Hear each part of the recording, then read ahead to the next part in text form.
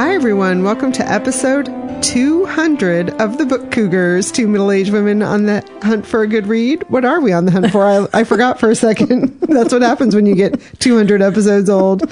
I'm Emily. And I'm Chris. And welcome, everyone. We are so excited to have you here. We have some fun in store. Just you wait to celebrate episode 200. We're going to make you wait to the end, though. First, we have some thank yous. Yes, we would like to thank Joyce and Kathy for becoming Patreon members. And we'd love to thank Barb for increasing her patronage. And then Adele sent us a lovely check. Yeah, a reminder that you can also contribute to the Book Cougars outside of Patreon. If that's comfortable for you, feel free to email us at bookcougars@gmail.com if you have questions. Yes, and thank you all. We also want to remind you about our first quarter read-along in our year of reading romance. Indigo by Beverly Jenkins. The Zoom discussion will be on Sunday, March 3rd at 7 p.m. Eastern Time. Send us an email if you'd like to be a part of that. And there's also a thread on our Goodreads group about Indigo and then a general thread about romance. Yes. Please come join that conversation. Now, one of the special things we're going to talk about in this episode are our listener top 10 reads of 2023. Thank you to everyone who contributed their top 10s to our handy little form that got spit out into a lovely little spreadsheet and crunched numbers for us. Yes, and we loved your comments as well. We see you. We know it was hard. We had to do it too. We also love people who snuck in like series as one. Way to go. Way to beat the system. So we will let you know the listener top 10, but we also want to remind you that this will appear on our bookshop.org page. So if you want to go see it there or purchase any of them, feel free. It'll all be in one place. Coming in at number 1, Tom Lake by Ann Patchett. Hello Beautiful by Ann Napolitano. Demon Copperhead by Barbara Kingsolver. The Covenant of Water by Abraham Verghese. Lessons in Chemistry by Bonnie Garmis. The Heaven and Earth Grocery Store by James McBride.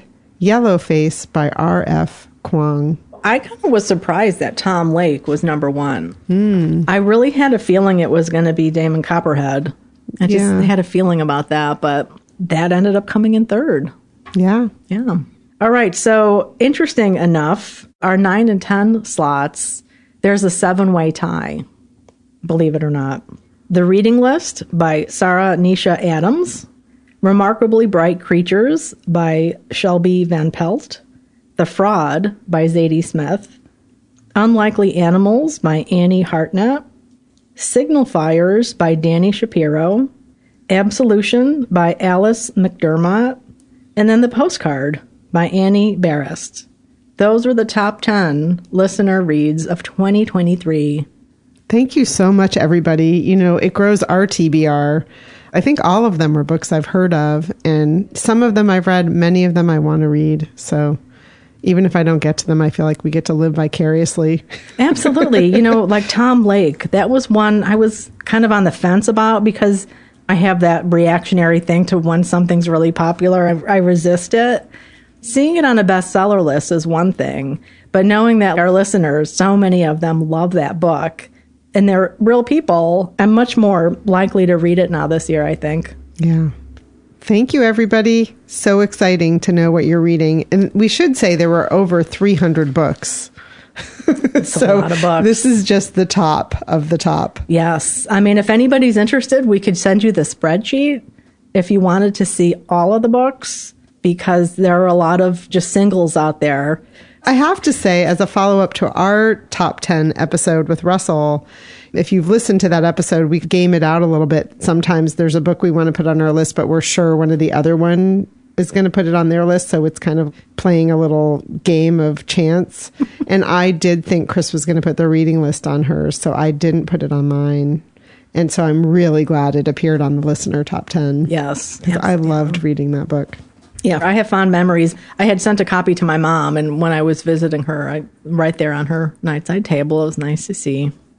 So, Chris, what are you currently reading? Well, I'm still procrastinating on the Iliad. Picking that up again, though, very soon. I've been dipping in here and there.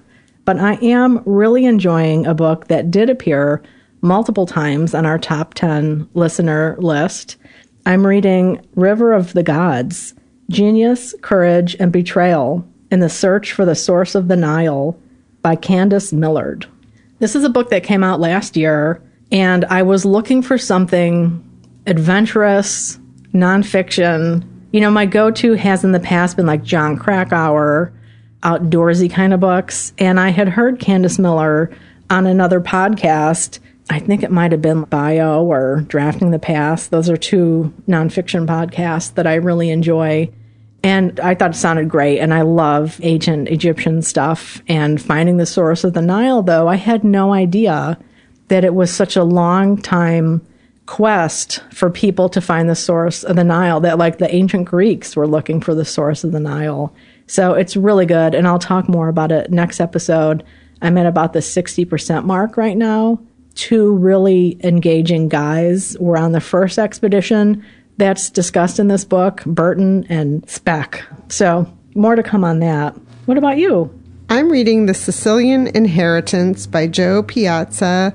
This is a novel, and its pub date is April 2nd, so not too far away.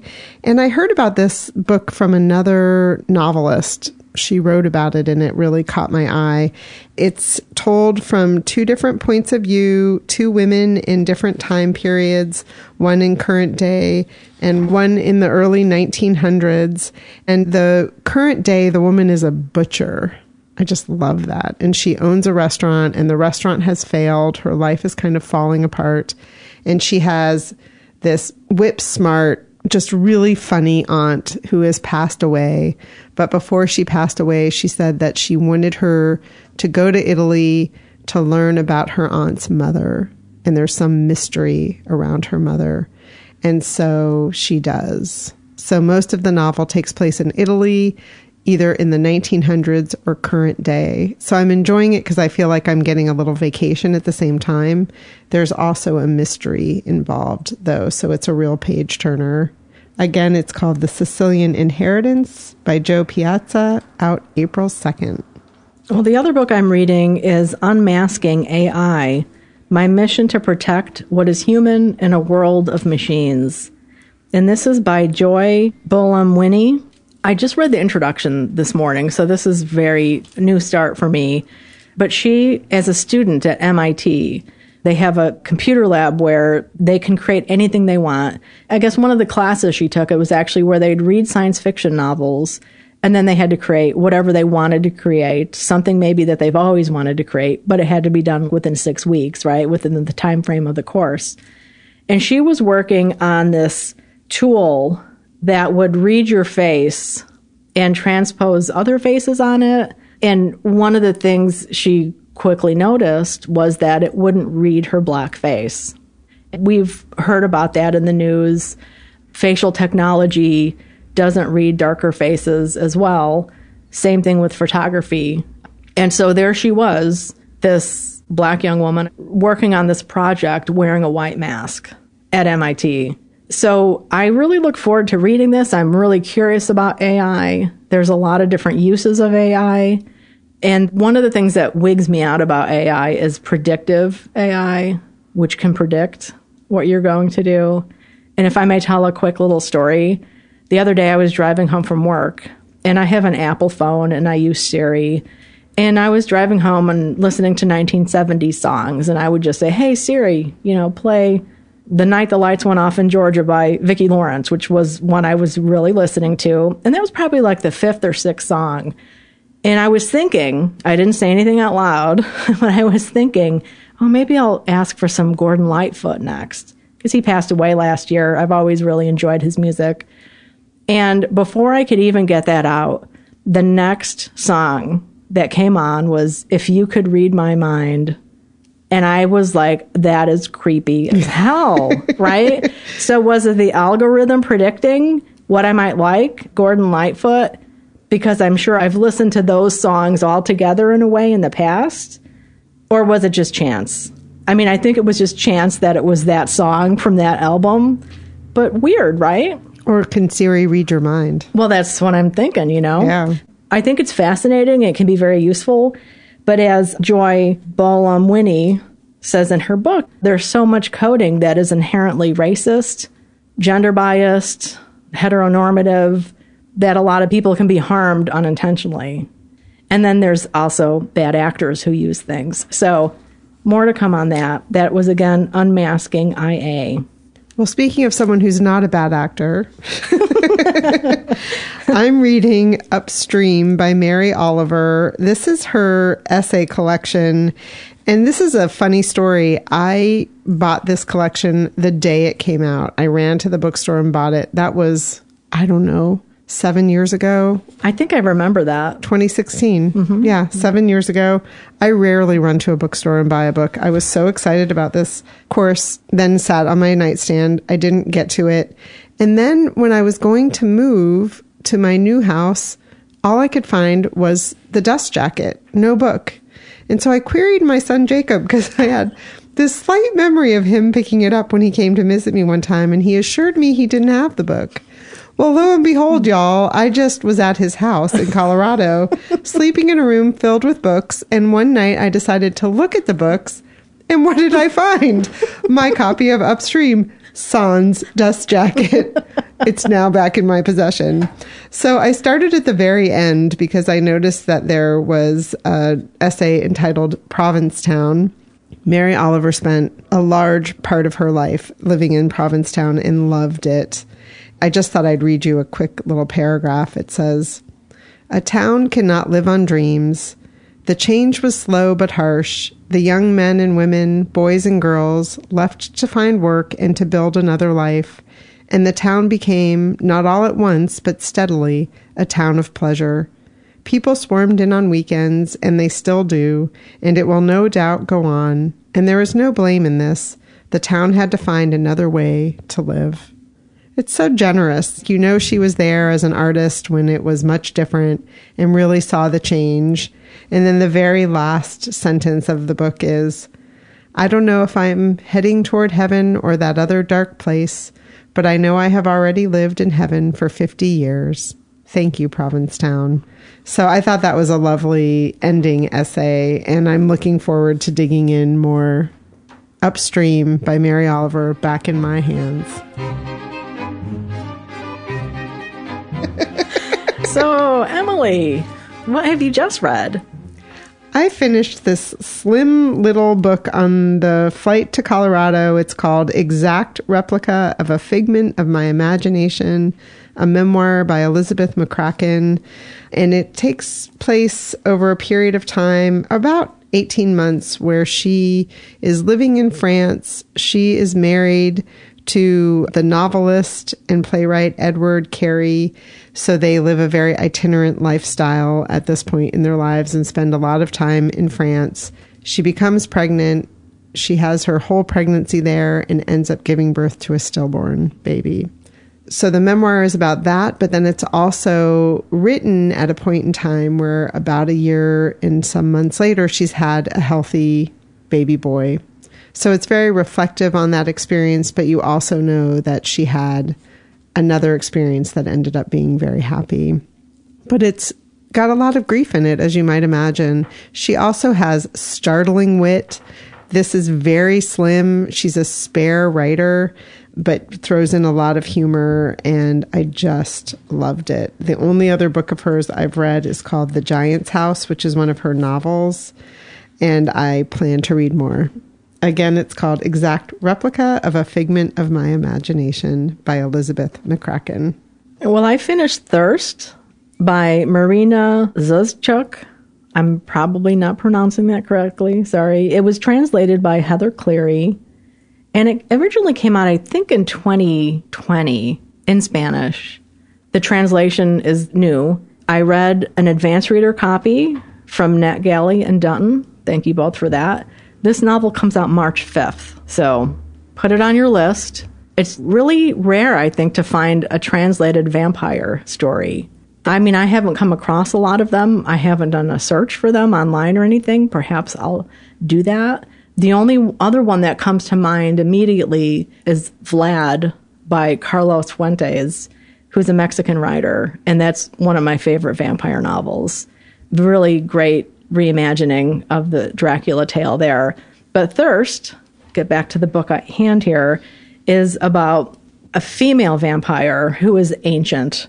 She's lived all of her life in Eastern Europe somewhere, eventually is kind of forced to move along, and she's in Western Europe, and she leaves Germany and gets on a boat that takes her, in the end, to Buenos Aires in like the late 1700s. And she's there for a very long time, trying to survive in this city that's growing and becoming modern. I don't want to give away too many spoilers, but there's weird things happening with time in this book. So again, you know, she's there in the late 1700s, 1800s, 19th century, things are happening. And then the story becomes about a contemporary woman who is dealing with the dying of her mother, the mortality of her mother. Along the way, you get these hints that she has issues with aging. And I think listeners can put those two things together. If you know anything about typical vampire stories, you might have an inkling of what happens with these two women who are living in the same city from very different centuries. I liked it overall. It was a little bit challenging to read at times, and I'm not sure if that was because of the translation or what was happening with time. There was one thing, and I just have to say this because it really grated on me. The character who is alive during contemporary days, she has a surgery where several of her vertebrae are fused together. The description is she wakes up after the surgery in the fetal position in excruciating pain.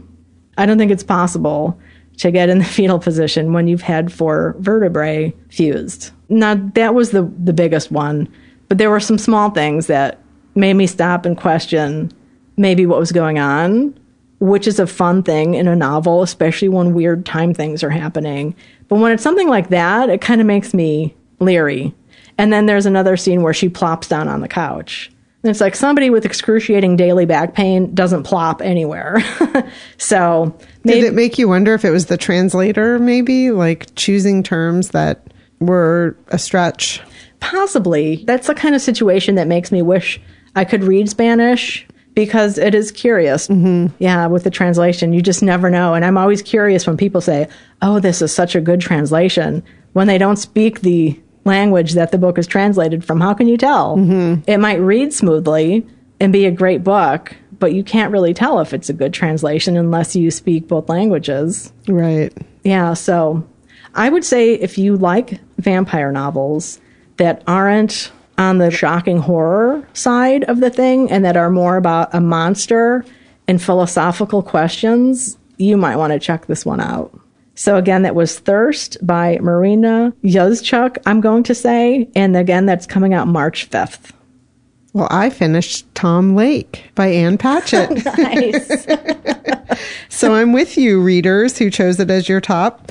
And this is a novel, and it takes place in northern Michigan, which was fun for me because that's where my daughter lives, right in Traverse City. I have other family there as well. And it's about a woman and her husband and her family. They're all living on a cherry orchard, stuck there at the time of the pandemic, so it's current day. And she is telling her daughters a story about her younger years and being an actress in the play Our Town and dating a man who's become a famous actor. And it's really a mother telling her family a story. And so it's kind of meta, you know, it's a story inside of a story. And I listened to it fully via audiobook, which is narrated by Meryl Streep. You know, I'm a huge fan of Ann Patchett, but I have to say, as far as her novels go, it wasn't my favorite. I tend to like her older novels best, but I did enjoy it. It kept me entertained. And for the first time ever on an airplane, I finished that little short Elizabeth McCracken, and I thought, well, I've got this audiobook. I'm just going to sit on the plane and listen to my audiobook. I don't think I've ever done that. And it was really fun. And as you might imagine, because Meryl Streep is a decorated actor, her voice is beautiful, and she narrated it exquisitely. She also is a mother of 3 daughters, so I don't know if she felt some affinity for the story, as she was reading it, that came through. But it was an interesting story. It was captivating, and Ann Patchett is a great storyteller. So I feel you, listeners, why you chose it as your top. Again, that was called Tom Lake by Ann Patchett, narrated by Meryl Streep. Well, I wonder if Anne and Meryl are friends in real life. I might be able to tell you more about that when we're talking about Biblio Adventures. All right. Well, the only other thing I read between last episode and today is Behind the Singer Tower by Willa Cather. It's a short story that was published in 1912, and a lot was going on in Cather's life in 1912. That was the year she resigned or left her post as an editor to pursue writing full-time. This is a story about a hotel fire, a horrible hotel fire at a very ritzy, fancy hotel in New York City. Then it's told by a person who is a journalist. After the fire, one of the men, there's, I think, 5 of them, go out on a boat into the harbor, the bay there, to just get some fresh air and get away from the tragedy that they've been looking at for over a day now. So it's like 2 journalists, a politician of some kind, an engineer who is the one who tells the story, and a young doctor who is Jewish. There's a lot of anti-Semitic comments in this short story that reflect how these men are talking. There's a lot of anti-immigrant sentiment as well, because it's basically this engineer telling his story of why he is not friends with this other very prominent engineer. It's because the other guy cuts corners and is shady. And so I don't want to give too many spoilers about it, but one of the remarkable things about it is that it's one of the only stories probably that Cather wrote that was like direct social commentary on how corrupt, powerful, wealthy people take advantage of and exploit the poor or immigrants who are coming and doing manual labor. So it's really good for that. But it was not a story that later got anthologized during Cather's lifetime. Other stories that she wrote, they do have social commentary, but it's much more indirect and subtle. She doesn't give it to her readers on a platter, which I appreciate. But then a lot of people tend to overlook some things in her books. Like, My Antonia is one that comes to mind, is a novel that's so beautiful about the landscape descriptions take people away, and the beautiful characters that are described in relationships, they overlook the murder and the attempted rape and the suicides, or they forget them, because I think we tend to see, as in life, like fiction, what we want to see. So it was a short story that was a short read, but it made me think about a lot of things, including Cather's biography. So again, that was Behind the Singer Tower by Willa Cather. Well, I continued my short story reading project. I'm doing well in January. So I happened to pick up a copy of Tom Hanks' story collection called Uncommon Type, Some Stories. And I read the story titled, These Are the Meditations of My Heart. And every story in the collection has to do with typewriters. He has a fascination with typewriters in real life. And so this story is about a young woman who goes to a church sale and comes across almost like a toy typewriter, but you can type on it. It's bright red. And inside the typewriter is already a piece of paper, and typed on it is, These are the meditations of my heart. And the story is about her taking the typewriter home. I think she paid $5 for it, trying to decide what she wants to do with it because no one's using typewriters anymore. And then she realizes that it has some mechanical problems. So she looks for a repair person, finds the repair person who's got this room filled with typewriters, and they start to discuss the purpose of them. It was a really sweet, short story. I really enjoyed it. And I've not read anything by Tom Hanks. I know the Book Cougars librarian, Linda Johnson, read this collection, she said on Facebook when I posted a picture of it, and really enjoyed it. So that's high praise. The other short story I read was from the collection Old Crimes by Jill McCorkle. and I read the title story called Old Crimes. And it's about a young couple who are dating. They decide to take a little trip to an inn. And the woman, Lynn, part of the couple, is taking a creative writing class. And in the creative writing class, they're asked to pick an object and pick a place where that object exists, and then imagine a person in that place with the object, and then keep imagining different people with the object. And that's supposed to give you an idea of things to write. And so originally she thinks she's going to write about a hat. And then she decides the belt would be a better one because there's so many options with a belt. I'm just going to read this little passage. The belt, looping and connecting since 3300 BCE. Leather, suede, satin, and silk, rope, brass, cord, notched, cinched, buckled. It was a fashion statement, a utilitarian transport for tools and treasures, an object grown-ups could use to threaten children. It was a murder weapon, binding hands and feet or wrapped around the throat. A belt, a room. Inside a room, behind a door, a man takes off his belt. That was her sentence. Wow. So there's a slight creep factor to this story.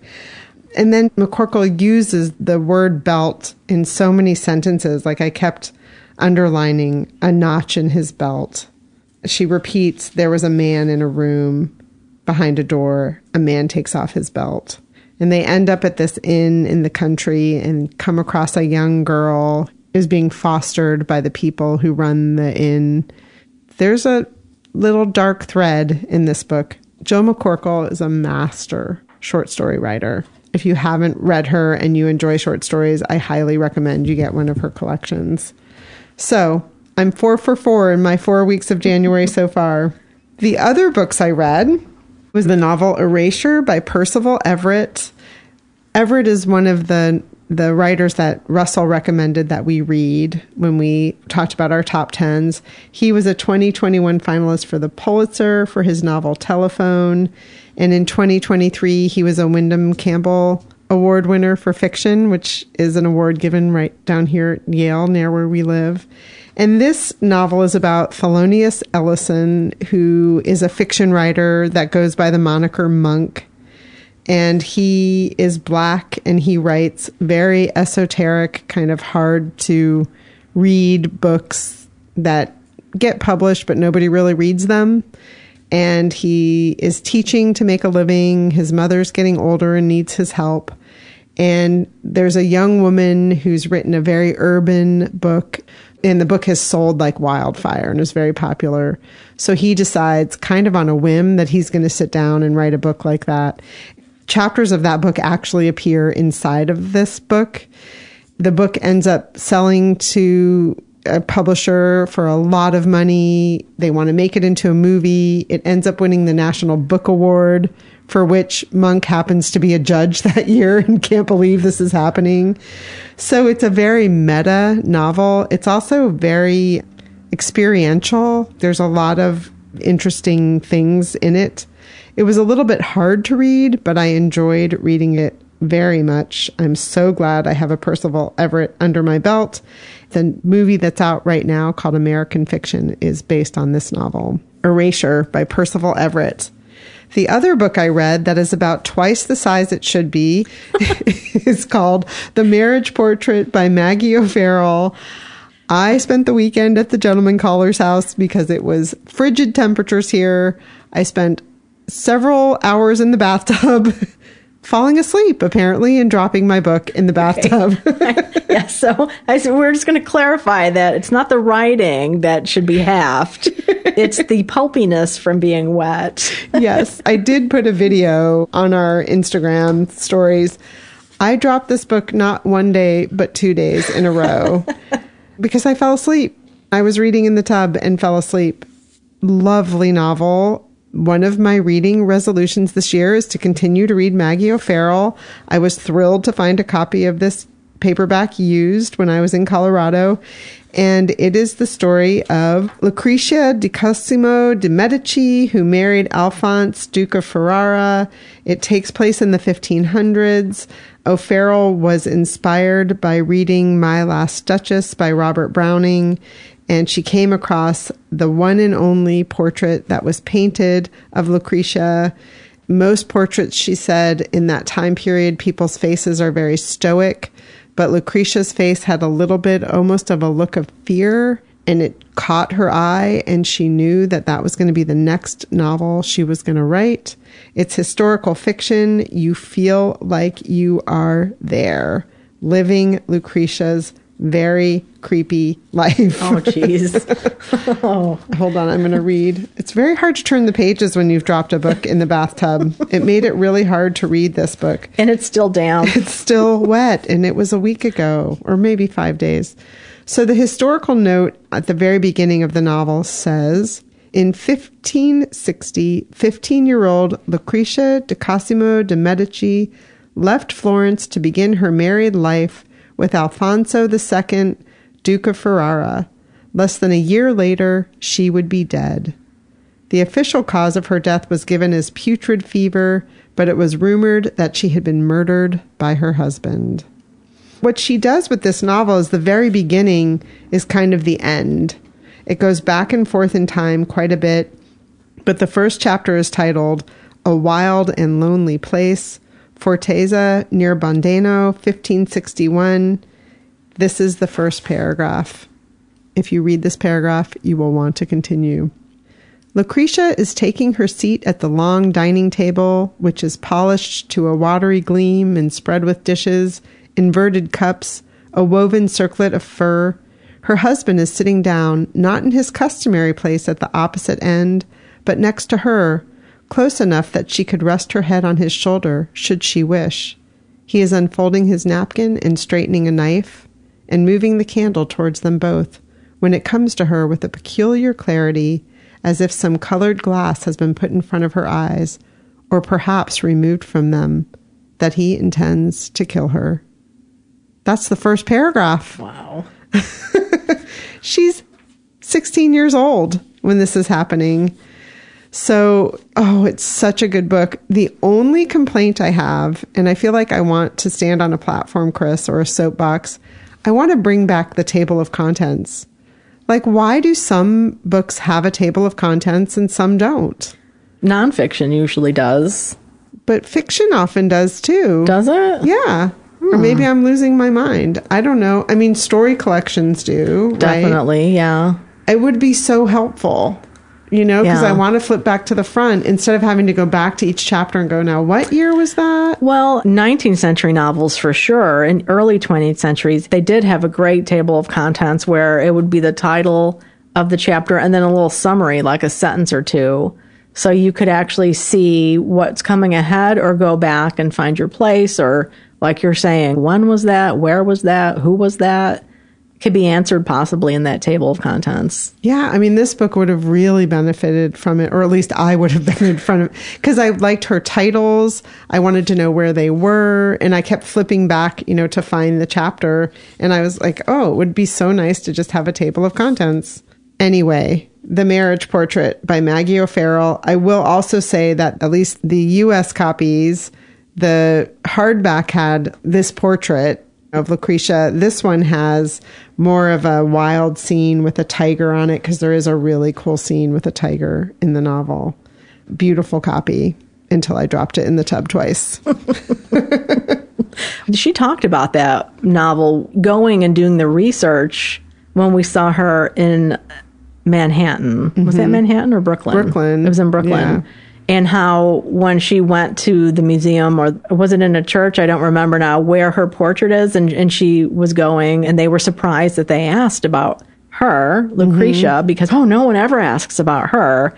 They're always looking at the more glamorous members of that family. That lived a little bit longer. Yeah. Yeah. And that also her portrait is behind a fire extinguisher. Yeah. And that she also went to her grave and put flowers on her grave and just sobbed, feeling like she was really someone lost in history, and so young. So young, and from such a powerful family that was into so much political intrigue. You just think like the poor kid was just a pawn. Yeah, and she was really smart. And it was actually her sister that was supposed to marry him, but she died unexpectedly.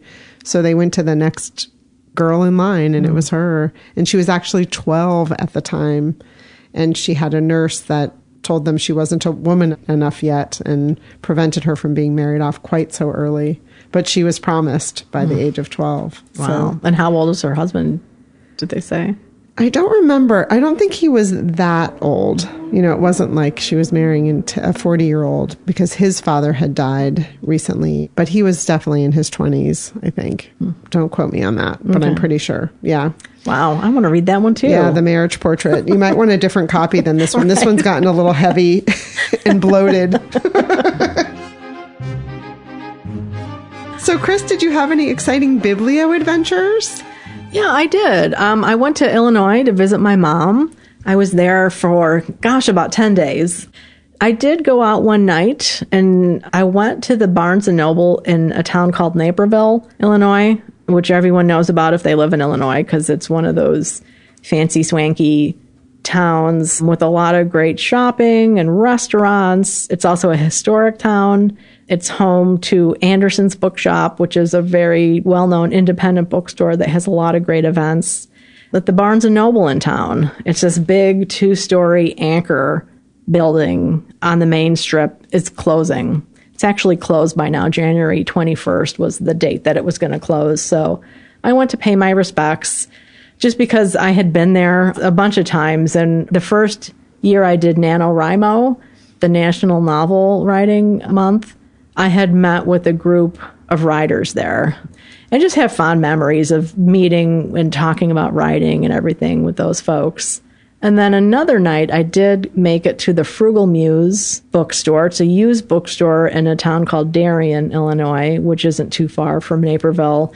And I just love that used bookstore so much. It's always well organized. They have books that are different. They don't take a lot of hugely popular stuff. Like you'll see some of the popular stuff on the shelf for sure, but they do a great job of keeping things well curated and well-rounded and interesting. I always find some gems there. So I did get some books that night. I was just going to browse. I wasn't going to buy anything, but I couldn't help myself. Oh, I can't wait because you posted a picture of bags and I wanted to see what was inside of them. I posted them backwards. Oh, Yeah. That's so funny. For some reason, I thought they were like paper bags. Okay. Oh, yeah. No, well, you know what? It was dark and it was snowy. And then I just held the books up with their pages out. So I think it all kind of looked teasing. Yeah. I can't wait. But I found, this is what I bought. Hudson River Bracketed by Edith Wharton. This is a novel of hers, one of her later ones that came out in 1929. And I always want to call it Hudson River Rebracketed.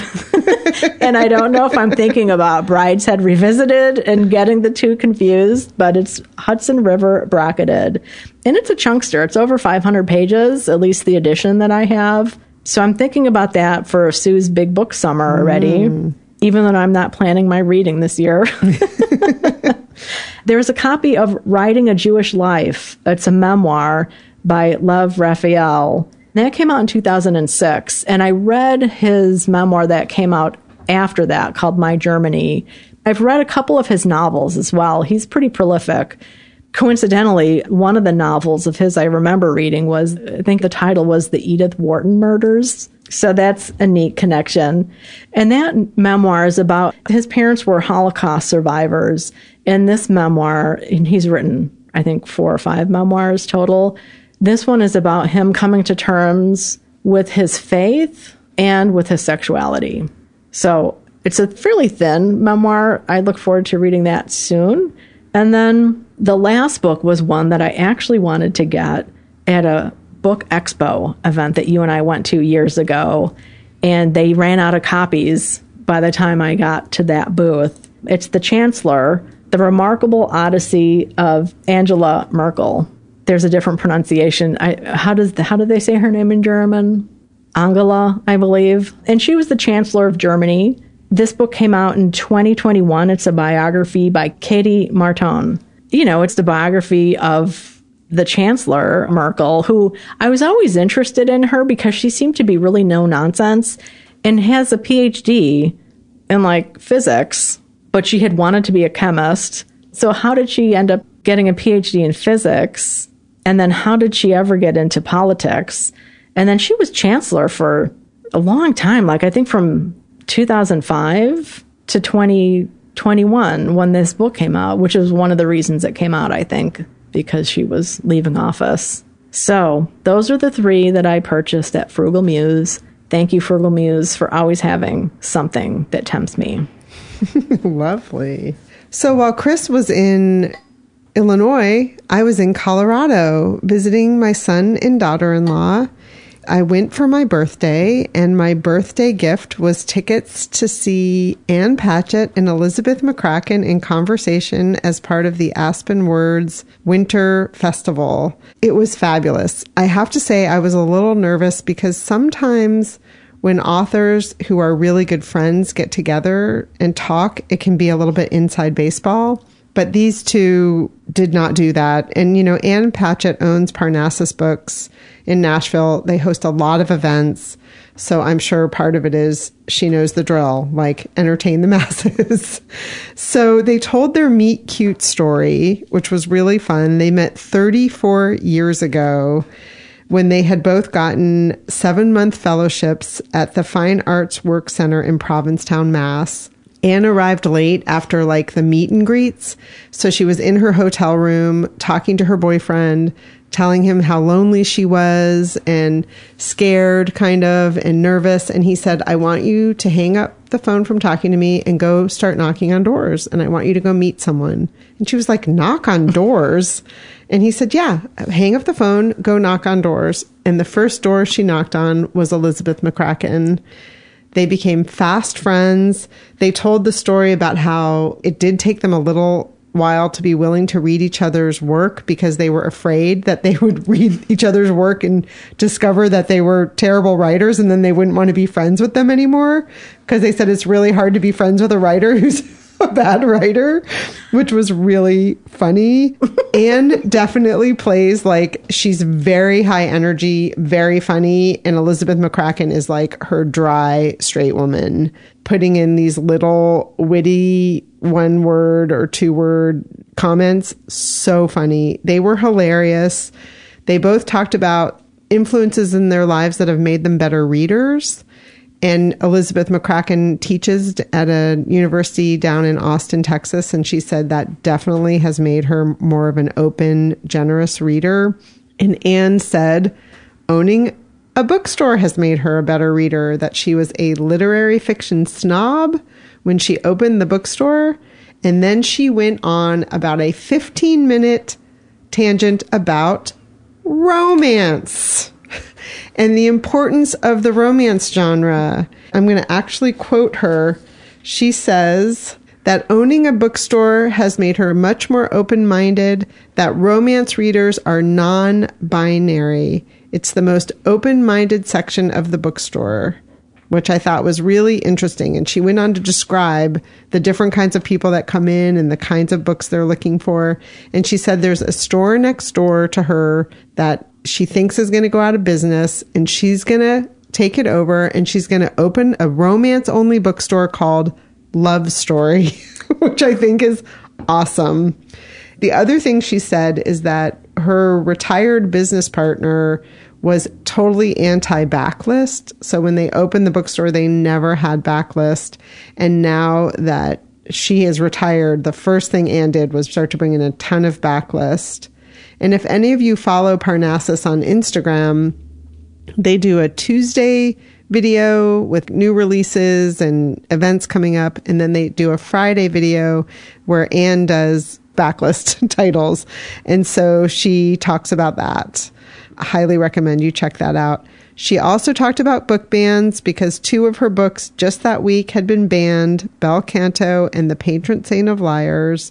She mentioned how some authors are telling her how painful it is literally to their pocketbook to be banned. Authors like Jacqueline Woodson, you know, she said even if her book isn't banned in a school system, librarians are afraid to bring them in because of the reaction that they'll get or trouble they might get into.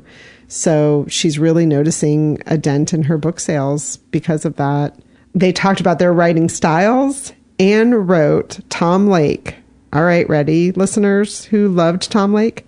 She wrote Tom Lake, all of it, on a walking treadmill, 100%. Wow. And she revises as she goes. So she does not move on to the next chapter until she feels like the chapter is pretty much ready for her editor. Elizabeth McCracken, on the other hand, this is hilarious. She said, I'm still sitting in the chair that I bought 34 years ago for the Fine Arts Work Center Fellowship. And she said, I basically get a pound of cherries and a pound of pistachios, hunker down in my chair. And she said, it's even got like a thing that holds my head. And she writes and writes and writes and might write 150 pages to understand a character that she gets rid of all of the pages. So incredibly different writing styles, but they are each other's readers also still to this day. Elizabeth also calls herself very feral. I could see that. The other thing they did was they gave book recommendations, and it was hilarious. Jacob and I were sitting almost in the last row, and as soon as they said they were going to give book recommendations, 50% of the audience whips out their phones. And he was like, what just happened? And I said, this is how we book people are, Jacob. And what was cool is they recommended current things and then backlists. So Elizabeth's recommendations, and these are all going to be in the show notes, everybody. You don't have to whip out your phone, is Night Wherever We Go by Tracy Rose Payton. This was one of my top 10s in 2022. Leg, The Story of a Limb and the Boy Who Grew From It by Greg Marshall. And that's a memoir about family, sexuality, disability, and more. He walked with a limp his whole life, and it wasn't until he was an adult that he realized his parents were hiding from him that he had cerebral palsy. Mrs. Caliban by Rachel Ingalls, and that was originally published in 1982. Anne's List was So Big by Edna Ferber, 1924. Big I've book. never read her. Yeah. The Comfort of Crows by Margaret Rankle, which just recently came out. Martyr, a novel by Kaveh Akbar, which I believe just pubbed this week. James by Percival Everett. And This Is Happiness by Niall Williams. It was a fantastic evening. We laughed and laughed. They are so funny. Great, great event. So all of my worries were assuaged. The other things I did in Carbondale was go to White River Books, which is a beautiful little tiny independent bookstore. I had one of those, I feel like an idiot moment, because I was there with Jacob and I was like, oh, look, there's Tom Lake. Oh, look, there's The Hero of This Book by Elizabeth McCracken. And then I kept going on, and I said, these are all the authors coming to the Aspen Words Festival. And the owner of the bookstore was like, yeah, that's the table for the authors coming. Anyway, I felt slow to the uptake there. But beautiful little bookstore. And I bought Jacob a copy of The Last Ranger by Peter Heller, which reminds me that I read that, I think, as an ARC. And just to remind people, that book is out. Great if you're looking for a novel about wolves being released in Yosemite. Run yourself to the bookstore. And then I also went to the Carbondale Public Library, and that's where I got that wonderful copy of The Marriage Portrait by Maggie O'Farrell at their Friends of the Library sale, which they have a whole room devoted to. Lots of book stuff for my week in Carbondale. Awesome. Well, when I was visiting Mom, we watched a lot of movies because it was so cold. It was below zero. So we didn't go out very much. But one of the movies that we watched, she didn't know about. And I hadn't heard of it either until Laura introduced me to it, 20 plus years ago when we first met. And it is The Princess Bride. This is a movie that's based on the novel by William Goldman. The movie's done by Rob Reiner, so it's done with a lot of heart. The story is a bit of a parody of fairy tales and rescue stories, but it's Rob Reiner, so it's done with a lot of heart. I don't know how the book was. On one of our road trips, Laura and I stopped at a used bookstore to get a copy of it, to read it while we're driving. And we found a little mass market copy, got in the car, got back on the road, and she opened it, and we were like, oh my God, it smelled so bad that we ended up leaving it at a rest stop or something. Didn't get very far. So I don't know if I'm ever going to read it, but my mom loved the movie so much. So I wanted to just bring it up in case people haven't heard of it. Because when was that? The movie came out in the 80s at some time, later 80s, I think. So if you missed it, watch it because it is so much fun. It is about Wesley and Buttercup who are in love, and Wesley has to go off to earn his money because he's just this poor farm boy. And, oh, you know what? I'm not going to say anything. I'm not going to say anything more other than watch it. It's a really good time. It's fun. It stars Cary Elwes. I don't know if I'm pronouncing his name correctly. Robin Wright, Mandy Patinkin, Peter Falk, Billy Crystal, Wallace Shawn. Like, you'll be surprised at some of the people that come up. It is just such good entertainment for the soul. It's a cult classic. I love that movie. And I know people who watch it every year. Mm-hmm. You know, it's like their Rocky Horror Picture Show movie, you know? Yeah. Oh, it's so much fun. Yeah. How fun. Well, I too watched a movie that was a book adaptation. That's one of my resolutions for the year, that Jim and I will do that together. And we watched Boys in the Boat, based on the novel by Daniel James Brown, The Boys in the Boat, 9 Americans and the Quest for Gold at the 1936 Berlin Olympics. I listened to this book a long time ago. Me too. I'm waving my hand. Yes, because the guy who plays the grandpa on Gilmore Girls performed it, and he has such a great voice. Edward Herman. Yeah, he plays Lorelai's dad. Such a great character in the Gilmore Girls. Such a beautiful voice. And I feel like he made that book come alive because there's so many scenes where these guys are rowing in their races. And I just remember times where I was driving where I was white knuckling, you know, listening to him. And one of the things that was sad for me in the movie is I kept wanting him to walk in, you know, and like be one of the characters, but sadly he passed away.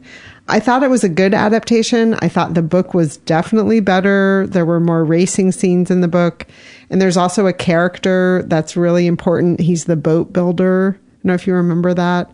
And befriends the young man who doesn't have much family. That character was in the movie and was important, but wasn't as big a part of the movie as he was, I felt like, in the book. But based on a true story, really exciting. I enjoyed the movie, and Jim, who had never read the book, really enjoyed the movie. Very good. Yeah, and it's out now in the theaters, but we did stream it via Amazon Prime, which we had to pay for. Okay.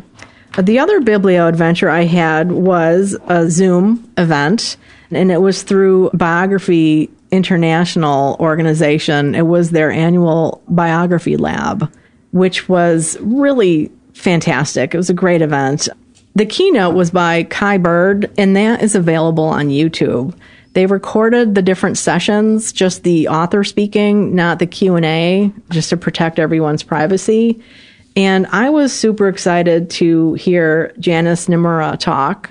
She had a session about making a good story out of bad behavior and talking about bad behavior for an icon. She talked about Elizabeth Blackwell. She's the author of the Blackwell Sisters, and she was our guest on episode 139 talking about that book. It was one of our read-along selections in our year of reading nonfiction.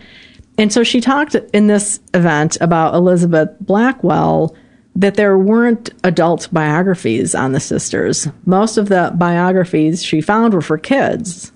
And she said she never liked kids' biography as a kid because she's like, they're just so bloodless and they just skim the surface and make everything sound so rosy. So when she started really reading Elizabeth Blackwell's letters and realized how prickly she was and internalized a lot of misogyny and was anti-suffragist, she thought, oh, this is why people didn't want to write an adult biography of her, because she's problematic. But that's what draws Janice to subjects. Because how are you going to learn, she says, if you're not challenged by people, if you're only going for people that you like, what are we going to learn from history, right? Well, and sometimes those challenging people are the ones that make history, That's right? exactly what she said, is that they're usually prickly and hard to deal with because they are doing things that are breaking molds and doing things beyond what most humans do. So they don't fit in very well. They don't have time to be nice, even some of them, because they're busy doing their thing. So she talked several times about admiring her versus liking her and just considering that as biographers. Really great session. There was also a session by James McGrath Morris that was super interesting. He talked a lot about researching online beyond Google. So he talked about a lot of resources. And then there was the third presentation was by Ray A. Shepard, and he talked about pacing and research and writing. He writes a lot for young adults and middle schoolers and had some really great ideas. He talked about thinking about your biography once you're working on the research. And he said, forgive me, a lot of my examples that I give were for 8th graders, but he's like thinking about it as a cake pan. And you have all these different shapes for cake pans. And what shape does yours need to be to bake properly? So I really enjoyed that. Really wonderful event. And if you haven't read The Doctor's Blackwell yet by Janice Nomura, we both highly recommend that. And a lot of our readers really love that and still bring it up in conversation.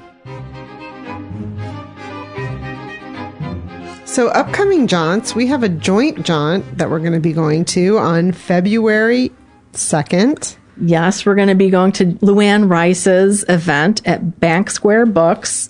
It is going to be all about her new novel, Last Night, which Chris has read. I'm going to be reading it this coming weekend.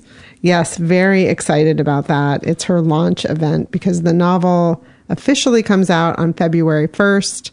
I think people who have Amazon Read First Pick or something were able to access it this month. Okay. Yeah. I also have another movie, a book to film adaptation. American Fiction is playing at Madison Art Cinema here in Madison, Connecticut. And it was just nominated for 5 Academy Awards, including Best Picture, Best Lead and Supporting Actor, Original Score, and Adapted Screenplay. So that's cool. That's based on Erasure by Percival Everett, which I just finished reading. Very cool. Nice. Well, another biblio adventure I have on the books is one that involves my wife, Laura. She's going to be reading from a work in progress. She has a novel she's working on, and that is going to be on February 11th at 5 p.m., part of the Chester Arts and Literary Weekend. So the whole weekend is February 9th to the 11th. Details are forthcoming about that. But we know for sure Laura's event will be part of 3 different writers, either reading from their works or doing solo shows. So Julie Fitzpatrick and Pat Lore are the other writers that will be there. And there's going to be a short talk back afterwards. And what's really cool is that panel is going to be facilitated by Danny Howard, who's the new co-owner of Breakwater Books here in Guilford, Connecticut. I'm really looking forward to that. Congratulations to Laura. That's exciting. I didn't know she was working on a novel. Yeah. Wow. Yeah, she's actually working on 2. Overachiever. That's for her to talk about. Yeah. So I'm super excited about that. She's obviously done a lot of public things with her playwriting, but this will be the first time she's doing something with her fiction. Awesome. Yeah. So coming up next, we're celebrating 200, y'all. Yes, our 200th anniversary. Time is so fast when you're doing something you love. Indeed. So for those of you who already know the backstory, this will not be news to you. For those of you who are maybe newer to the podcast, Chris and I met because of a podcast that is now sunset called Books on the Nightstand. And this was a podcast done by Michael Kindness and Ann Kingman, who were Random House book reps. And it was a fantastic, fantastic podcast. I believe you can still listen. Yeah, I'm not sure if they're still available on their website, but I think you can still find them on your podcast player. Yeah. One of the features that they had is 2 books we can't wait for you to read. That was their last segment on their podcast. We kind of emulated when we started podcasting by doing segments slightly different, but as an homage to them, because we would have never met had we not been Books on the Nightstand listeners, we decided that our last segment on episode 200 would be 2 books we can't wait for you to read, and we invited some guests to join in the fun. Yes, so we invited some of our past guests. We have a total of 16 guests on this episode, and they're each going to give you 2 books that they can't wait for you to read. Some people might have bent the rules a little bit. Bianca, we're not mentioning names. So Emily and I are going to be sticking to the rules, and we both have 2 to share, and then we're going to turn it over to our guests. And before you panic, yes, this is a lot of books. Don't forget, if you go to bookcougars.com, every episode has show notes, and in those show notes are listed all of these books. Y'all, there are some great books. We are so excited by these books mentioned by our guests. Should I say the word books one more time? Lots of books. Here we go. You want to go first? I just want to say one more thing about our show notes is that Emily always links the books, usually to bookshop.org. So when you go there, you can click on it and see what the book is about. Yes. Just FYI. Yeah, people didn't give too much detail. What we asked for them to give was like a little elevator pitch. So if you're curious, if you want to pre-order, the one thing we should say is because it's titled 2 books we can't wait for you to read, these are books that are coming out. They're not books that are already published. So you can pre-order them by following these links in the show notes. Or tell your library about them. Absolutely, yes. So the first book I'm going to tell you about that I can't wait for you to read is Imagination, a Manifesto by Ruha Benjamin. This book comes out February 6th from W.W. Norton and Company. It is part of their Norton Shorts series. Ruha Benjamin wrote one of my favorite books of 2023, Viral Justice. So Imagination is about imagination, imagining things that seem impossible and ridiculous, such as a world without prisons. Ooh. The first book I'm excited to tell you about is How to End a Love Story by Yu-Lin Kwong. Yu-Lin works in the entertainment industry. As a matter of fact, she's been fired by Hallmark for being too hip. But she's back at it. She's currently adapting Emily Henry's book, People We Meet on Vacation, for the screen. And this is her debut, and it is a romance, which I'm excited about since we're focusing on romance here at the Book Cougars this year. And I think it's like a reboot of a romance that took place 13 years prior between Helen and Grant. One is a successful TV writer, so there's a little bit of a meta thread here, emulating Yulin's own life. I'm really excited about it. There's a lot of buzz around this novel. It comes out on April 2nd. I also want to say that it does have one of those cartoony covers that we talked about with romance author Sarah McLean when she was on an episode back in 2023. And we have put together a Goodreads thread within our Goodreads group about general romance thoughts and questions. And Sigrid recently wrote in and told us about a podcast episode on 99% Invisible. It was episode 444, and it's called The Clinch, which is what they call that classic romance novel cover where 2 people are embracing each other. And the episode talks about this move to having more cartoony covers on romance novels and suggests that the reason behind that is to get these books shelved in general fiction in bookstores and libraries as opposed to being relegated to the romance sections. Really excited to listen to that episode. Thank you, Sigrid, for letting us know about it, and we will put a link to that in the show notes. Well, my second book is a memoir, Rift, a memoir of breaking away from Christian patriarchy by Kate West. And this one comes out April 30th from William B. Erdman's publishing company, which is an independent Christian/religious publisher. They're new to me. I got this arc through NetGalley. And I'm really curious about it because Kate West was raised in a patriarchal Christian household, the type where the girls stay home and have to dress very modestly according to whatever dad tells them, and how she broke away from that. Ooh, sounds very fascinating. 2 nonfictions, Chris. Very cool. Oh, I didn't even realize that. Yeah. The other book I'm really excited about is the Paris novel by Ruth Reichel. Ruth Reichel mostly writes memoir and nonfiction. She was a restaurant reviewer. This is her second novel. It comes out on April 23rd. It takes place in the 1980s. The main protagonist, Stella, gets a one-way ticket to Paris. She happens upon a vintage clothing store where she buys a Dior dress, and she and the dress start to explore the art and food scene in Paris. She ends up living, Chris, above Shakespeare and Company in that apartment that they have there. It's called A Feast for the Senses with lots of food. And Reichel can write about food like no other. So again, that's called the Paris novel, out April 23rd. All right, everybody. So coming up next are 16 guests with fantastic recommendations for you. All books coming out in the near future. Happy reading! Hey, Emily and Chris, it's Michael Kindness calling to congratulate you on 200 episodes of the Book Cougars, and thank you for inviting me to be part of this special episode. I'm going to share 2 books I can't wait for you and your listeners to read. First up is Unclaimed by Pamela Prickett and Stephen Timmermans, and that comes out March 12th. It looks at the rising number of people who die and whose bodies are never claimed. Some don't have any family. Some have family who can't afford, like cremation or burial fees, and some are just unknown. The book looks at 4 different people in greater Los Angeles who all die and are not immediately claimed. We read about close friends who want to lay their loved ones to rest but can't because they're not related by blood.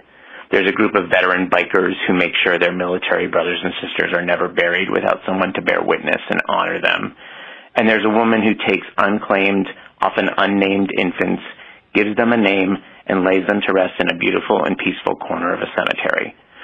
Those are just some of the people that are covered in this book. There's a large group who are working, some together, some on their own, trying to give dignity to these people who have passed away. The numbers of unclaimed people are rising nationwide, and it's a symptom of the decreasing close relationships in our modern world. It seems like this book might be depressing, but ultimately it's hopeful because of all of the people that you meet who are working to connect and honor the dead. The second book is a novel coming out on June 11th. It's called The God of the Woods, and it's by Liz Moore, who some readers might remember from her most recent book, Long Bright River, which came out in early 2020.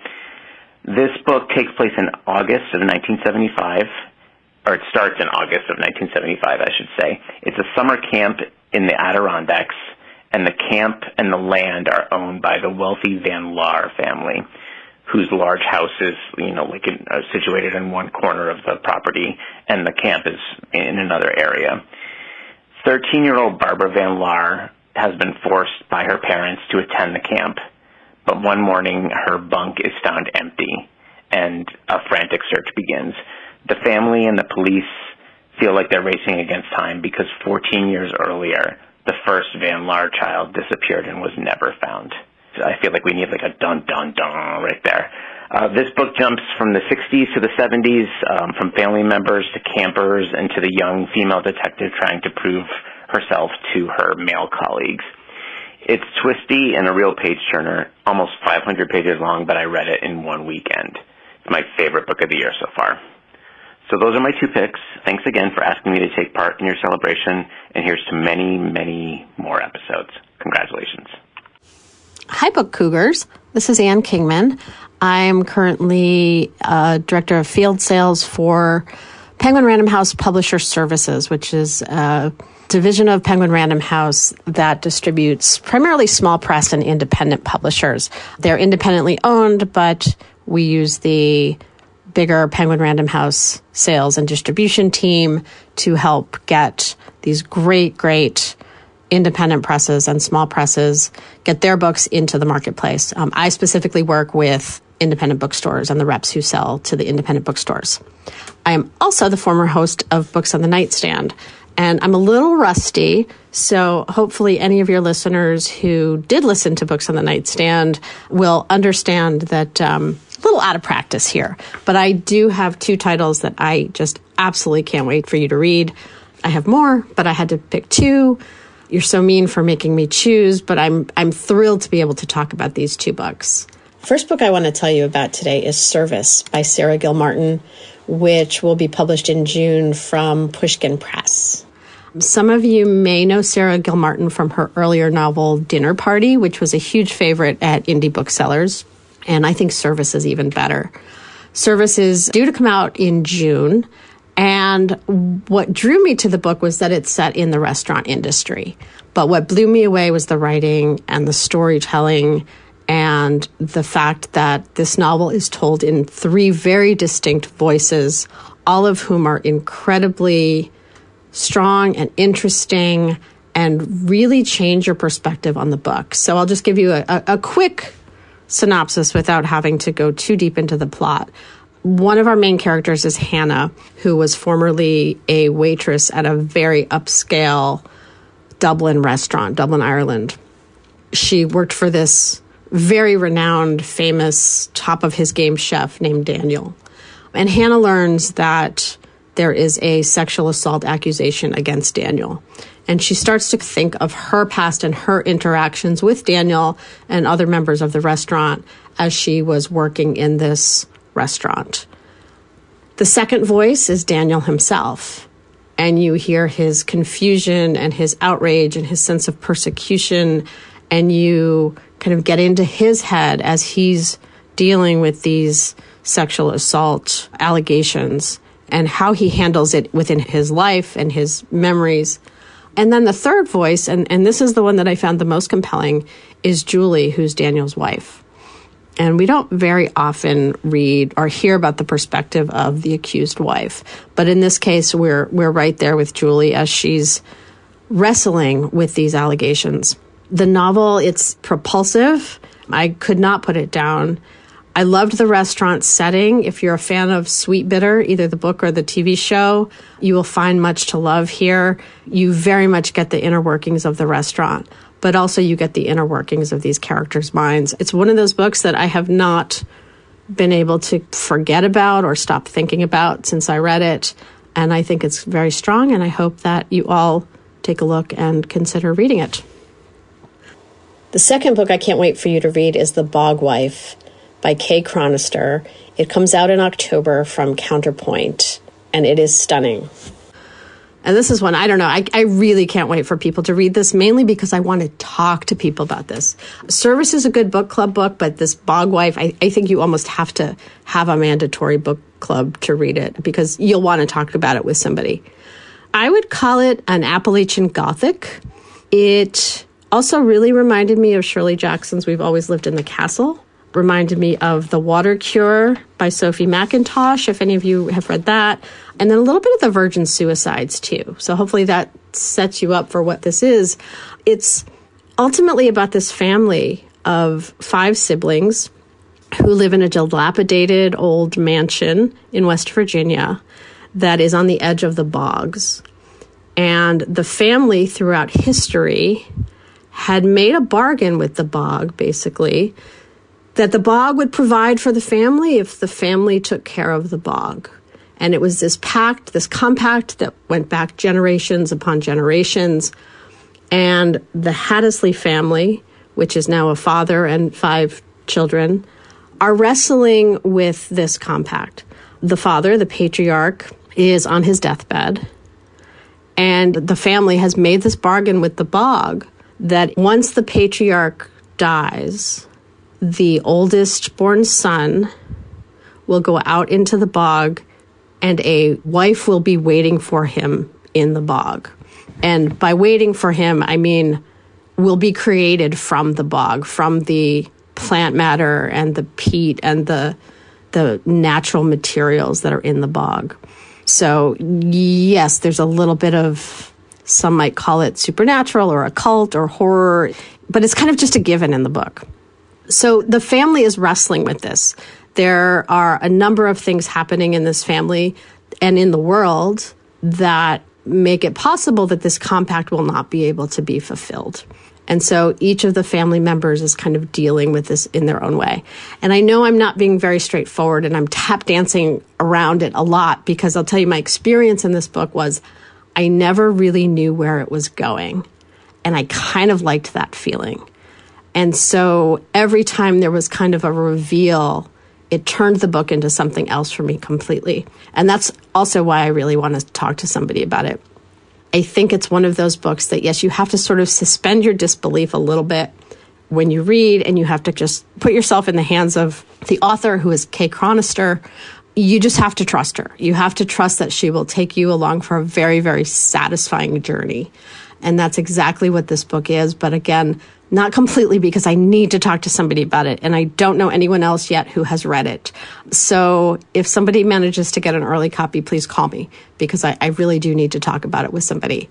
So it's The Bog Wife by Kay Chronister.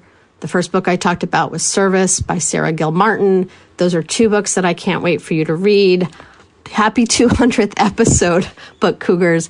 I'm absolutely thrilled that you've been able to do this and sustain it. I know how much hard work goes into it, and you do a fantastic job. And thank you for inviting me to babble on about these two books. Thanks.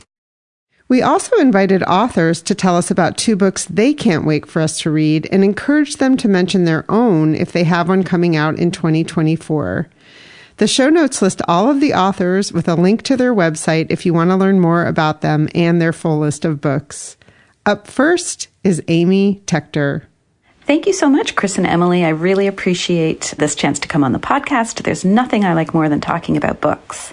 I'm so excited to recommend two books that I can't wait to read this year. One of the books I'm most looking forward is the latest Jackson Brodie murder mystery from my favorite author, Kate Atkinson. This one is called Death at the Sign of the Rook, and I think it's coming out in September. I love Atkinson's mysteries, which are rich in character, humor, and intricate plots. This one in particular, I hope, is really going to hit my sweet spot, because the complex, competent, and fascinating private detective, Jackson Brodie, finds himself in another one of my favorite tropes, an Agatha Christie-like setting, an English country manor house in a snowstorm. And of course, murder is afoot. So I'm very, very excited in the fall to immerse myself in a world of vicars and army majors and dowagers, while once again trying to work out Atkinson's insanely intricate plots right alongside my beloved Jackson Brodie. The second book I'm super excited about in 2024 is my own. So this is shameless plug time, but Honor the Dead is the third of my Dominion Archives mystery series, though I promise you don't have to have read the first two to jump right in at Honor the Dead. In this one, my protagonist, Dr. Kate Spencer, who's a highly competent coroner, but kind of a failure in life, has retreated to the countryside to nurse her wounds while she waits to be reinstated as a coroner back in the city of Ottawa. She's biding her time and working as a general practitioner for the local community, but is really missing the satisfaction of investigating unexplained deaths. So luckily for her, although unluckily for the victim, she's soon embroiled in another murder case. A man is shot through the eye with deadly accuracy, and he's found in an apple orchard with a metal detector by his side. So while Kate is trying to unravel what happened, she navigates family betrayal, deadly secrets, and the hunt for a mysterious lost treasure.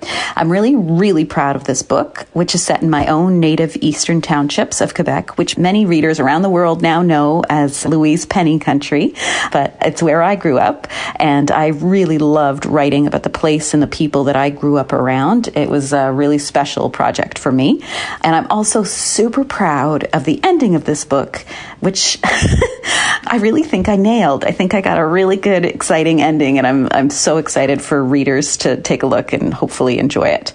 So that's Honor the Dead, and that will be out in April of this year. Oh, and in the book, I introduce a dog character, and he's wonderful, and no harm comes to him. But if you like dogs in literature, you might enjoy this guy. Thanks very much. Bye. Hi, Emily and Chris. I'm Andrea Wang, and I'm an author of books for young readers. I'm really looking forward to people reading my upcoming middle grade novel, Summer at Squee. It's about a Chinese American girl named Feenie Fong and the summer camp that she considers her happy place, the Summertime Chinese Culture, Wellness, and Enrichment Experience, otherwise known as Squee. It's Feenie's last summer at Squee before she ages out, and she's determined to make it spectacular. But when she arrives at camp, she discovers that there's an influx of new campers, and not all of them are as into celebrating their Chinese heritage and culture as Feenie is. It's a book about navigating new friendships, a first crush, and exploring what it means to be Chinese American, with all the hijinks and drama of summer camp, too. The second book I'm excited for people to read is Debbie Fong's debut graphic novel, titled Next Stop. It's about Pia, a middle schooler who is struggling with the loss of her younger brother and the impact it has had on her family. She embarks on a bus tour, which ends at a mysterious underground lake that supposedly has magical powers. Pia makes friends with the other people on the bus, but has a hard time admitting that she hopes the lake can heal her family.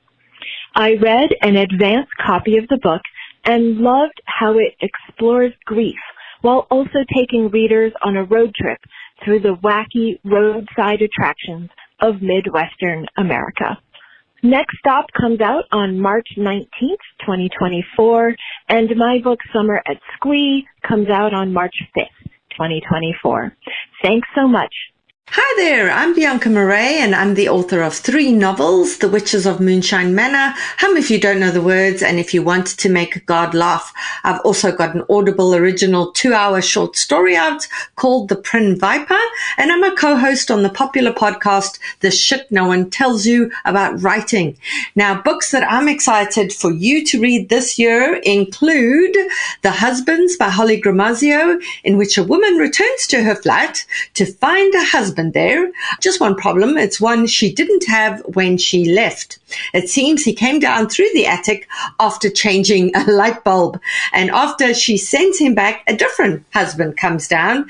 And so it goes. So it's a really funny, thought-provoking read that'll have you turning the pages. That one comes out in April. The next one I'm looking forward to is Stephen Rowley's latest Guncle book, The Guncle Abroad, where gay Uncle Patrick reunites with his niece and nephew in Europe. Now, I haven't read this one, but I know it's going to be amazing. It comes out in May. The next one I'm looking forward to is Claire Lombardo's sophomore novel, Same as It Ever Was. She wrote The Most Fun We Ever Had, which came out in 2019 and remains one of my all-time favorite books. Now, full disclosure, I have no idea what Same as It Ever Was is about. I don't care. Just take my money. It is Claire Lombardo. It's coming out in June. I'm counting the sleeps. And then finally, Weird Black Girls by Alwyn Cotman. It's an unnerving collection of short stories that explore the anxieties of living while black, a high wire act of literary, fantastical hybrid fiction. And that comes out in April. Hi, I'm New York Times bestselling author Caroline Levitt, and I have 2 books I absolutely can't wait for you to read in the new year. The first is Splinters by Leslie Jamison, which is coming out February 20th. Jamison takes us inside her marriage as it fractures into divorce, even as she explores what it means to be a mom and how the undying power of love and art helped her to find herself in the process. It's really such a stunner. So my next book is actually mine, Days of Wonder. It's coming April 23rd. Based on the story of a real-life friend of mine, Days of Wonder is about a young, troubled woman early released from prison, struggling to reinvent herself as she searches for the child she was forced to give up, and grapples with the mystery of an attempted murder she and her now vanished boyfriend supposedly committed when they were 15, an attempted murder neither one of them can remember. I hope you'll love all my characters as much as I do, and I hope you'll pre-order the book. That would be just spectacular. Thank you, listeners and readers, and thank you, Book Cougars, Chris Willock and Emily Fine. Hello, Book Cougars. This is Davina from Book Browse. Book Browse provides a highly curated resource of recommendations for book club members and those who read to expand their horizons. And I'd like to recommend 2 books that our members have been reviewing recently for our early reader program, First Impressions. We've run, about 800 of these programs where we share free books with members in return for writing an honest review. And because of the way the books are assigned, it's effectively impossible for the reviews to be skewed by people connected with the book in the way that might happen in other places. These 2 books are getting glowing reviews that put them in the top 5%, actually probably more like top 3% of all the First Impressions books that we've shared to date. The first is Becoming Madam Secretary by Stephanie Dray, which publishes mid-March. It's about Frances Perkins, an extraordinary woman. She was born in 1880 into a working-class family, and by 1910 she was a workers' rights lobbyist in New York State. And that was 10 years before US women even had the right to vote, which is quite a thought. She was a significant influence to FDR from the time he entered politics, and not only was she the first woman ever to serve in a presidential cabinet, she was one of only 2 people to serve for all 12 years of FDR's presidency, and she was his Secretary of Labor. And in that capacity, she was the driving force behind the New Deal and Social Security. Wow, what a woman. It's a great book. The second book is Daughters of the Shandong, which publishes early May. It's written by Eve J. Chung. She's a Taiwanese-American human rights lawyer, and it's her debut novel. It opens at the start of the Chinese Civil War and is based on her own family story. Here's one of the First Impressions reviews written by Laurie B. in Jacksonville, Florida. I'm a long-time avid reader and rarely find a book that I would rate 5 stars. This is one. Eve Chung has done a wonderful job of telling an historically based family story during the tumultuous events in China from the 1940s through 60s. The extreme challenges of women, their resilience and fortitude are portrayed in a realistic way. Chung's writing is descriptive without being overly expansive. Daughters of the Shandong was a real pleasure to read. If you'd like to read more reviews, just drop by Book Browse any time. We're at bookbrowse.com. Thanks, Emily and Chris, for all that you do for us avid readers. And congratulations on your 200th episode. That's quite a thing. Hi, I'm Fiona Davis, author of The Spectacular, and I have 2 great books to be on the lookout for in 2024. First up is Anna Bright is Hiding Something by Susie Orman-Schnall. If you love The Dropout about Elizabeth Holmes and Theranos, you'll love Anna Bright. It's told from the point of view of a tech journalist and also that of a female founder who's full of secrets, and it's riveting and a really great read, and it comes out June 4th. The other book I have to give a shout out to is A Novel Summer by Jamie Brenner. I've devoured everything she's ever written, and this comes out on July 16th, which makes it the perfect beach read. It tells the story of a writer named Shelby who writes a very successful book set in Cape Cod's Provincetown that ends up infuriating all the residents. And Jamie's books are they're just deeply human, and they always make me cry in the best of ways. And I hope you enjoy them both. This is Hank Philippi Ryan, and I'm calling from Boston. My new book is a twisty-turny psychological thriller called One Wrong Word. Someone asked me to describe it in 5 phrases. So, okay, I'll go for that. 5 phrases for one wrong word. A crisis management expert with a crisis of her own. A shocking and salacious rumor. A controversial jury verdict. A gorgeous brownstone on Beacon Hill. And the devastating power of public opinion. 2 strong women face off in a high-stakes psychological cat-and-mouse game to prove their truth about a devastating betrayal. But which character is the cat, and which character is the mouse? Rumors, betrayal, empowerment, revenge, and justice. One wrong word can ruin your life. One wrong word can also fix it. One Wrong Word comes out February 6th. You need to know about Kara Hunter. Kara Hunter is a massive bestseller in the UK and is just coming to the United States. Her first U.S. release, which made the Times list, was the incredible, almost interactive standalone Murder in the Family. It's a multimedia tour de force of a crime thriller, not to be missed. The structure alone is worthy of a standing ovation. So I loved it so much, I looked up her backlist and found that her mystery series is set in Oxford and starring D.I. Adam Fawley, and it's about to be released in the U.S. So I snapped up the first one called Close to Home. I devoured it and then started book 2 called In the Dark. It's an ensemble cast with terrific characters and a riveting mystery and gorgeously written. So start with Kara Hunter's Murder in the Family, then head right over to her D.I. Adam Fawley mysteries. Then let me know what you think. Hi, it's Jennifer Savran Kelly, the author of End Papers, which came out in February 2023. And 2 of the many books I am looking forward to in 2024 are a debut memoir by Zoe Bassier, which I had the honor of reading an advance copy of. And this memoir is a really gripping part coming of age and absolute unraveling of gender that takes place in the Arizona desert trailer park where Bassier grew up. In Cactus Country, suicide, drugs, violence were all part of Bassier's childhood, but also were love and acceptance. As Bassier grows up into a young adult and sort of discovers who they are, it's really a story about not just surviving, but also thriving. So highly, highly recommend Cactus Country by Zoe Bassier. The second book that I'm really excited for people to read, including myself, is a novel that I haven't actually read yet, but it's by one of my favorite authors, Lisa Ko, who wrote The Leavers. That came out a number of years ago by Algonquin and quickly became one of my favorite books.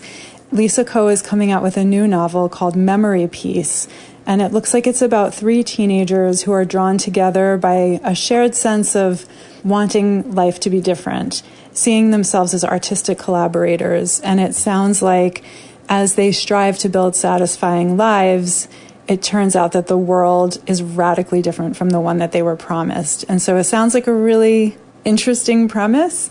Cannot wait to get my hands on a copy. So that is Lisa Ko's Memory Peace and Zoe Bassier's Cactus Country. Hello, Book Cougars, and happy episode 200. Jenna Miller here, author of Out of Character and We Got the Beat, which is out February 20th. It features Jordan, a high school journalist who's tasked with covering the volleyball beat. Not only is she not sporty, but she has to spend the semester with her friend turned nemesis Mackenzie, who's also the captain of the volleyball team. Will time together make things worse or spark something new?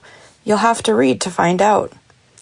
Another book I'm really excited about this year is Dear Wendy by debut author Anne Zhao, out April 16th. It's about Sophie and Joe, 2 aromantic and asexual college students who engage in an online feud while unknowingly becoming friends in real life. I can't wait to read it and find out what happens when their 2 worlds collide. Happy reading, everyone! Hi, I'm Rachel Barenbaum, author of the novel Atomic Anna and host of the literary show Check This Out on NHPR. Congratulations to Chris and Emily on your 200th episode. I'm so excited for Book Cougars, and I'm a huge fan. And I'm here today to recommend a book by one of my favorite new debut authors, Casey LeBlanc. His book Flyboy comes out in May, and you should not miss it. It is magical and emotional, and you're just going to love it. Flyboy is a young adult novel about a closeted trans boy who's going into his senior year at a new Catholic school. And he starts dreaming about being a trapeze artist. And then the dream becomes real, and he joins this magical circus where he's seen for the boy that he truly is. It's coming of age. It's coming out. It's absolutely beautiful. Don't miss it. It's publishing in May. That's Flyboy by Casey LeBlanc. Thank you so much again for having me, Chris and Emily. Congrats. Hi, this is Kelsey Ervick, and I am the author and illustrator of the graphic memoir, The Keeper, Soccer, Me, and the Law That Changed Women's Lives, which is about growing up in girls' sports in the early years of Title IX, and then looking back and learning about all of the athletes and activists who paved the way for me to have all of those experiences. And so looking ahead this year, 2 books that I'm really excited about also have to do with powerful women in history and doing cool things. They're also both graphic novels done by amazing author illustrators who are also amazing women. The first one is called My Favorite Thing is Monsters Book 2 by Emil Ferris. And the second one is called Victory Parade by Leila Corman. And both of them have historical figures of women doing amazing things in World War II. One is even in the world of professional women wrestling. And again, both just have amazing artwork and storytelling, and I hope you'll check them out. Hi, this is Luann Rice. Congratulations, Book Cougars, on your 200th episode. That's really fantastic. I and so many other readers have loved them all and are looking forward to the next 200. Thank you for all that support that you have given me and so many other writers, and for letting me mention my new novel, Last Night, which is a thriller that takes place at the Ocean House in Watch Hill, Rhode Island during a blizzard. It's about two sisters and a missing child and a murder. It brings back several characters from my last couple of books. I also have a young adult novel coming out this year in September. It's called If Anything Happens to Me, and it's from Scholastic, and it is suspense as well. I'm looking forward to reading Juliet Grames' new book, The Lost Boy of Santa Chionia. It comes out in July, and it's about a young American teacher who goes to Calabria to open a nursery school in a very remote mountain village. While she is there, a flood uncovers a human skeleton. She becomes involved in the investigation because an old woman in the village is convinced it's her long-lost son. So I know that Juliet will just do something so wonderful. She's such a good writer.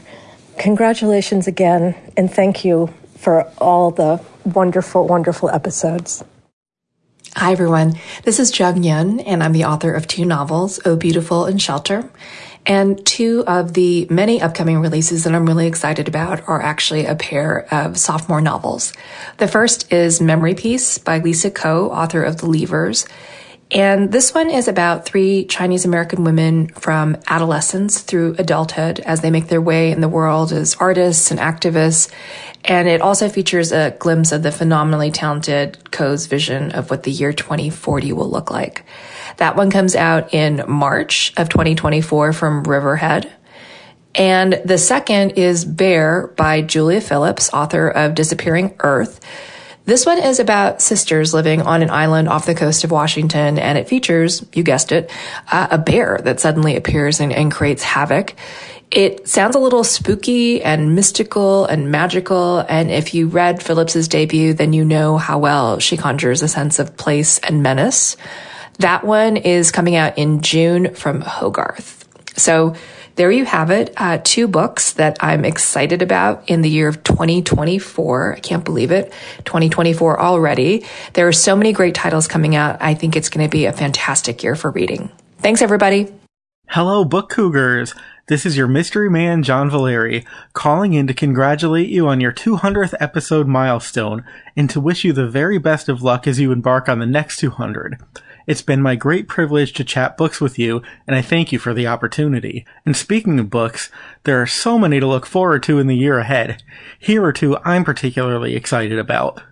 In April, Robert Dugoni releases A Killing on the Hill, a historical thriller about a young reporter looking to break the story of a former prizefighter's death at the hands of a mobster who claims the shooting was self-defense. The book is a fictionalized version of a true crime, which seems to be a growing trend right now, and Dugoni, who is both a journalist and lawyer before becoming a full-time novelist, will no doubt bring an inspired and illuminating viewpoint along with his stellar storytelling skills. Then in June, Meg Gardner returns with the fourth book in her chilling unsub series, Shadowheart. FBI Special Agent Caitlin Hendricks takes on a case in which two serial killers appear to be in competition with one another, the first incarcerated for his crimes, while the second remains free, leaving fresh bodies at the old killing grounds. It takes a lot to scare me, but there have been at least a handful of truly unsettling scenes in each of the previous books. I expect nothing less this time, and I'm kinda looking forward to it, which I'm sure says something about me. And finally, in true Mystery Man fashion, I offer you a teaser that comes without a title, without a summary, and without a pub date. Marcia Clark, who you all know I love, is set to break new ground with her next release, expected in late 2024. The book has yet to be officially announced, but what I can tell you is that it's unlike anything she's done before and draws on the entirety of her career in the law, her life as a truth seeker, and her experiences as a woman who found herself unexpectedly thrust into the spotlight. You may wonder how I know all this, and someday I'll be able to tell you. Until then, onward, and kudos, Emily and Chris. Our reading lives are better because of you. Thanks for listening to The Book Cougars with Chris Wallach and Emily Fine. We'll be back again with another episode in 2 weeks. Until then, come chat with us on social media, Goodreads, or email us at bookcougars@gmail.com. If you'd like to help support our podcast, please tell others about us, leave a review wherever you listen, and consider becoming a patron. Even $1 a month is a big help. Learn more about that on our website, bookcougars.com, where you'll find the show notes for this and all of our past episodes. Thanks, everybody. This episode was edited by Pat Keogh Sound Design.